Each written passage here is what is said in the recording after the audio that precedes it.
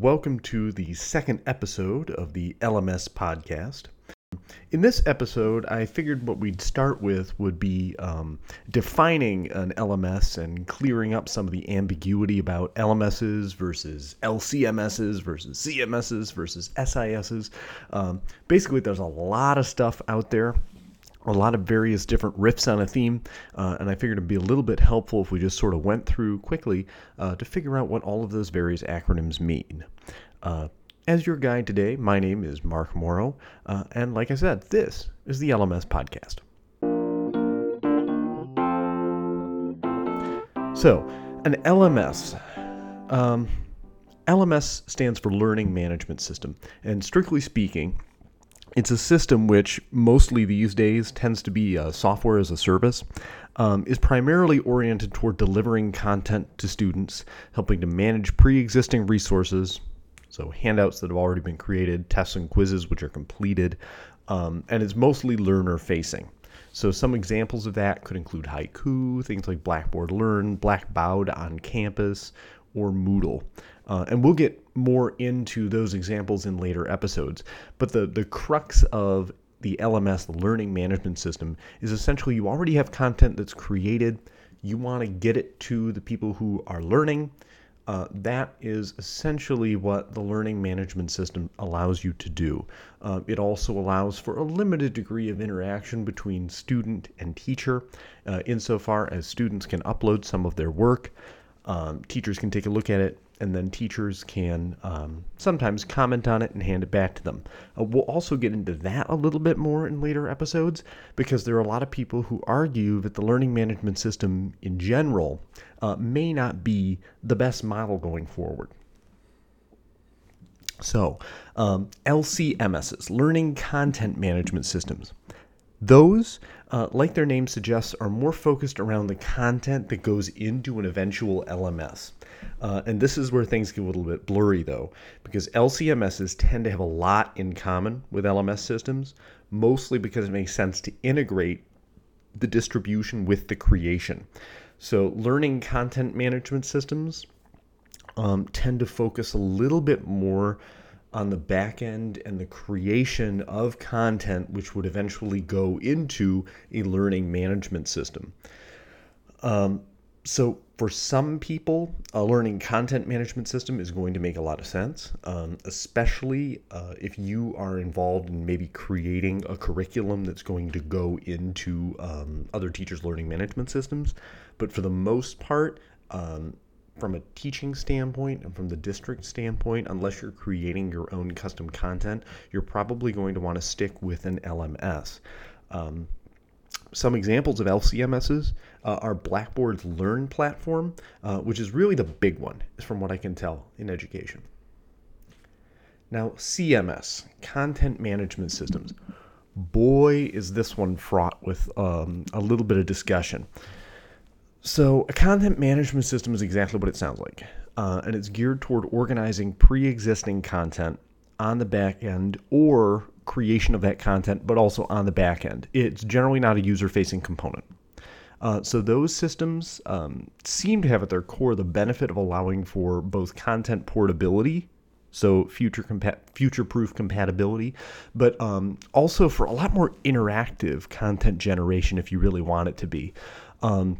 Some examples, for example, WordPress is an excellent CMS, and that should also give you a clue as to what CMSs tend to be. I know I personally used WordPress. Well, my professor used WordPress with us on a course in grad school, and all of us essentially co-created this blog, which turned into a wonderful learning experience because after a little bit of prodding, we were really able to comment on each other's stuff, put up posts. People started to put up posts just on their own, and it really developed into a learning community, which is a lot more constructivist and a lot more learner-focused than actually some of these learning management systems. So content management systems, though, don't necessarily do a great job per se of, things like grades or allowing students to submit final pieces of work that then just sort of live there forever in these nice little siloed areas. So if that's what you're looking for, you might still be better off with an LMS, but I think a CMS, content management system, is definitely going to be something you want to look at to either run next to your learning management system or in conjunction with your learning management system. That being said, going back up to learning content management systems, so taking a step back real quick, you may be asking yourself, well, if I want to run a CMS next to an LMS or in conjunction with an LMS, why don't I want a learning content management system? My response to that would be you don't necessarily want a learning content management system over a learning management system and a content management system, simply because your choices are going to be more constrained. So learning management systems are going to be very good at sort of posting the content out there, taking work from students that you can grade, then hand back, a very traditional top-down model. Learning management systems are going to be a little bit better doing that kind of dedicated work than content management systems are, than learning content management systems are.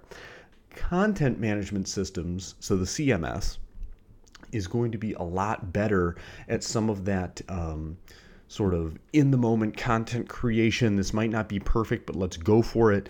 So blogs are an excellent example, like WordPress. Anything where students sort of tend to work together, and it might get a little bit messy, but they're constructing something. I think that the two complement each other well, but they don't necessarily and shouldn't necessarily live within the same product. By breaking it out into an LMS and a CMS, you have the opportunity to get stuff that LMSs are good for, which is, putting a handout, collecting finished work, communicating with parents and students by some sort of a built-in calendar functionality, all of that, while having a CMS, a content management system, really do the stuff that it's good for, which is the content that is constantly in flux, constantly changing, and is constructivist and being built by everybody. So, before we move on, I'd like to sort of give a little bit of a teaser for the end of this series. You may be wondering, based on what I've said about learning management systems and content management systems and the fact that they complement each other well, but that, one is for turning stuff in, kind of top down, the other is for, making the magic happen in the moment, where people are constructing things. You may be wondering as to whether or not we really need learning management systems at all, or if there's some better way we might be able to do this. Little teaser, we're going to talk about that in the final episode of this podcast. So now that we have maybe a rough idea of what constitutes a learning management system as opposed to a learning content management system, as opposed to a content management system, I'd like to move on to some of the technical considerations that you need to keep in mind if you're, looking at learning management systems and trying to figure out which one or if one is best for you. And by those technical considerations, what I'm really talking about is the kind of standards and interoperability protocols that you kind of need to be on the lookout for to make sure that the content you put into a learning management system doesn't live and die there, that you can switch over if, per se, you're running Moodle and you decide to switch to a different management system. It'd be nice to know that your content could migrate with you. There are a number of different interoperability protocols and standards which have been developed over the years. One of those is called SCORM, the Shareable Content Object Reference Model. That is a mutually agreed upon way of coding content, which is designed to ensure that content imported into one LMS can be used in another. This one is not a standard per se. This is actually a collection of different standards, which has been brought together in a streamlined, more mutually agreed upon way. It's by Advanced Distributed Learning, which is partly supported by the U.S. Department of Defense. So this is another one of those U.S. government projects which is filtered out into the wider world. And to a certain degree, it shows.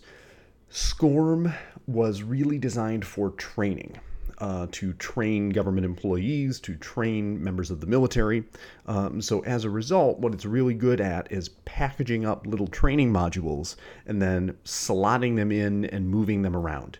So if you have a pre-created training module that's sent to you from someone else, if your LMS is SCORM compliant, you should be able to take that content module and slot it into your learning management system, lock, stock, and barrel, and have it run. It was not really designed for some of the more constructivist ideas around education, as it were. It was really designed for training. But that being said, it does allow these various different content models to play nicely with each other, which is really important. Another interoperability system is called the Schools Interoperability Framework. Now that is managed by the CIF Association, and it's designed to be platform agnostic and thus freely available to anyone creating a learning management system. Now, hot take real quick. One thing you're going to notice is that a lot of these are managed by foundations or associations, and that's not necessarily a bad thing, but it is something to keep in mind that some of these standards are themselves promoted by organizations which have their own agenda. If you're really looking for a nerdy good time, you can go out and find some of these guys who are kind of talking smack about the other team. It really is quite a treat. So getting back to CIF, the Schools Interoperability Framework, this kind of acts as a connective tissue, which allows data from various different applications to be mutually intelligible. Now, at first blush, it seems like this might be the same thing as SCORM, but what we're really looking at here with CIF is more individual little bits and bytes of data being able to be sent from one application to another rather than objects or entire modules. So CIF is like TextEdit, let's say, and SCORM is more like a PowerPoint. TextEdit is just text and can be copied and pasted anywhere. So, if you want to send that email from Gmail to Hotmail, sure, great, because really all you're sending is text, maybe a little bit of rich text, depends on how you format it, but we're getting off topic. PowerPoint is more of a package deal. If you want to send a PowerPoint, you send a PowerPoint, and it has to be opened that way. CIF can be particularly useful for integrating a learning management system with a student information service, and is because it's less about content interoperability, such as I've designed this course and I need it to be able to run within this other program, and more about data interoperability, such as I have the birth date of so and so. And I need this program to realize that this date is April 14th, and I need that program to realize the date is April 14th, so I'm not typing it 500 times. So even today, standard interoperability is a big issue, and it's not completely solved, nor do I expect it to ever really be completely solved. Data interoperability is just one of those things where no matter how much we end up agreeing upon standards, some standards aren't going to be fully supported. You're going to have bugs. You're going to have issues. And that's something we'll talk about a little bit too in the upcoming episodes. Another standard is LTI, Learning Tools Interoperability. And this one is is more of a platform standard than anything else. So the goal of this one is the facilitation of integrating outside apps into learning management systems. So if you imagine some of these more modern learning management systems like Canvas as being Android or iOS or Windows or OS X, so pretend that they're operating systems in their own right, then LTI is the connective tissue, or API as it were, which is really kind of designed to allow things like Google Drive or other sort of independently created apps to run in conjunction with learning management systems. So let's say the learning management system wants to create some kind of audio recording capability. Well, in theory, you could use learning tools interoperability to help take a third-party app that already does voice recording well and integrate it into the learning management system so the learning management system doesn't have to do everything. It can focus on being a learning management system, and other kinds of considerations can just sort of be brought in as needed by teachers. Now, the standard for learning tools interoperability is overseen by the Global Learning Consortium. Now, I've got two more of these that I want to go through. And one of these, called Common Cartridge, is, well, I won't say it's controversial because it's not. But some of the differences between itself and SCORM are sometimes a little bit difficult to understand. So Common Cartridge is a format developed by IMS, and it tends to be more useful in the education setting than SCORM is. Even though SCORM is really big in the education market in its own right, Common Cartridge really is taking some of the philosophy of SCORM and tailoring it more so to education than SCORM ever was. And as a result, there's been a little bit of a rivalry between IMS and SCORM over which format is the best format. Now, remember, thinking back to SCORM is not really a format or a standard, but it's a protocol, which is a collection of standards. So as a result, Common Cartridge, actually uses some components that are also found in SCORM. So Common Cartridge is designed to move whole chunks of courses between various different LMS systems, and SCORM is a little bit more about moving smaller bits of data about individual students and their performance. Now, that is not to confuse SCORM with learning tools interoperability, which is even smaller, with SIF, schools interoperability, which is even smaller chunks of data. But SCORM is a little bit more modular based on the fact that it is a collection of standards rather than a standard in and of itself. And Common Cartridge is really a much more tightly packaged deal where you either kind of accept the cartridge or not. A lot of learning management systems use it, though. So if you're looking at a learning management system, you probably have interest in seeing whether or not it is compliant with Common Cartridge. Now, we talked a lot about SCORM, Common Cartridge, and to a certain degree, learning tools interoperability. But there's kind of a last one, which sounds actually kind of promising, which is the Tin Can API. API stands for Application Programming Interface, and it's an attempt by the same people who created SCORM to update the protocol for a new era. So just FYI, the last updated available SCORM protocol was 2004. So if you can think back to 2004 and grab your flip phone, that was the last time SCORM got updated. So the Tin Can API is really sort of a recognition by them that there are a lot of different web standards, there are a lot of different computing standards in general, which have cropped up over that time that really could be making their job easier and probably are necessary in the modern world. So because the protocol is so new, the problem is it's really only supported by Moodle, Blackboard, and Sakai out of the big names in education, which is not to disparage it at all. Moodle is a big name in and of itself, especially with Blackboard on board, but that does mean that it looks like some of the smaller learning management systems might not be fully on board with it. But one of the big benefits that I saw when I was looking at this API is that it can actually be integrated into offline applications as well. So if you think about Google, for example, I know it sounds like we're switching gears, but hold on with me.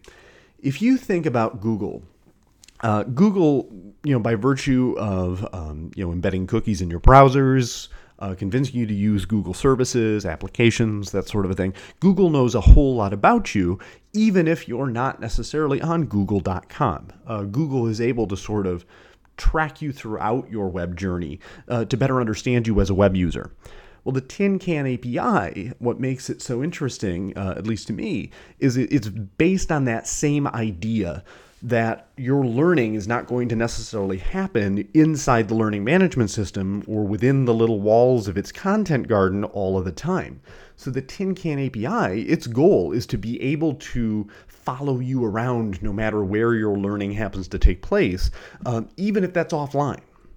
And so the real benefit I can see to that is, if this thing gets picked up widely enough, data and information about a student can really be able to grow organically, and a fuller picture of the learner can be created. And with the right tools and the right understanding, the right training for that, a teacher can really take that data and run with it. I know when I was student teaching, there was a lot of stuff that, it would be great to know. What a student thought about X, or, I have them off writing something, but it's kind of in a little black box. It'd be great if there was a way I could get information and the data and the analytics and all of the stuff that you can get through some of these learning management systems, and through having them, work on a document online or something like that. It'd be great if, they could work on it anywhere, offline, online. Internet connectivity wasn't an issue, especially in schools. It just sounds very cool. So the Tin Can API looks like it's in its early stages, but if it can get picked up by enough learning management systems and third parties, I think it really has an opportunity to do something cool. So right now, we're going to take a break. I really appreciate you sticking with me through this podcast journey. This is my first podcast, so I hope you've enjoyed. We are going to be back with another episode, and our next episode will focus on what is the use case for an LMS. So we've kind of defined what an LMS is. We've talked a little bit about some of the more boring, nerdy, standards type stuff related to LMSs, and now I want to get into, in the next episode, why would you use an LMS? What's the whole point? And should you, really? So that's what's coming down the pipe. Thank you for sticking around. I've been Mark Morrow. If you want to and are so inclined, you can follow me at Mark Lee Morrow on Twitter. Thank you very much and have a wonderful day. This has been the Learning Management System Podcast.